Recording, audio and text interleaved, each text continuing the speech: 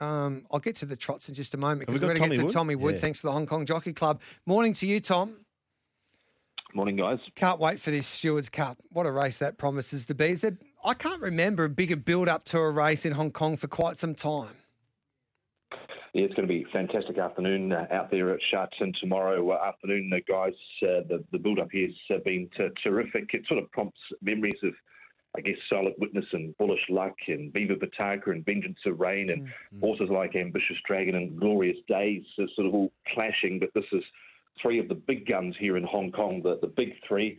The reigning horse of the year, Golden 60, with California Spangle, who beat him in the mile last time out.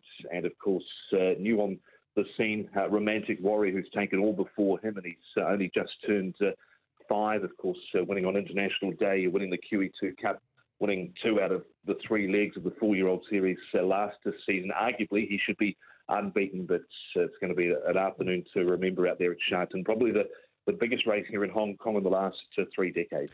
You speak about the three of them now, Tom. What's the vibe around town in regards to, I guess, Golden 60 losing that fortress, so to speak? Do you think the changing of the guard is happening?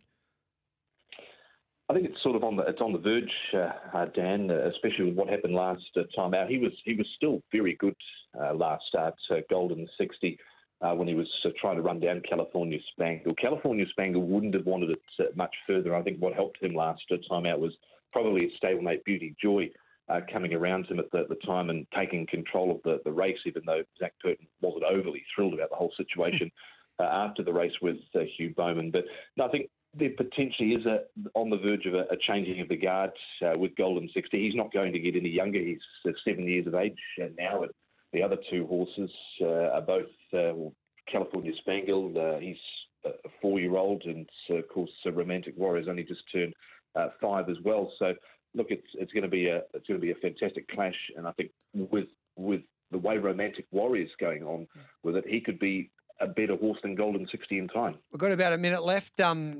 Tommy, what about some best bets on this wonderful card? I've got my pen ready because you've been on fire.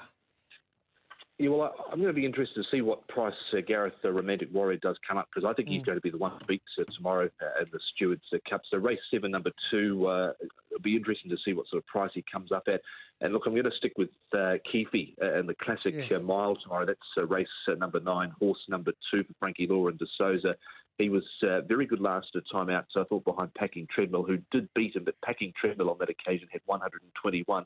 Keefe was carrying 135. They meet here on level weights. They're drawn next to each other. It's De Souza versus Purton. So, look, he's got the rating of 100 as one of the best horses in the race. Outside of Cordy set 6, he's got question marks whether he hits 1,600 metres for sure. So I think it'll be a good bet tomorrow, race 9, number 2, Keefe. Love your work, mate. We'll catch all of your action tomorrow on the TV. Keep up that great work and enjoy tomorrow. I'm jealous. Thanks, guys.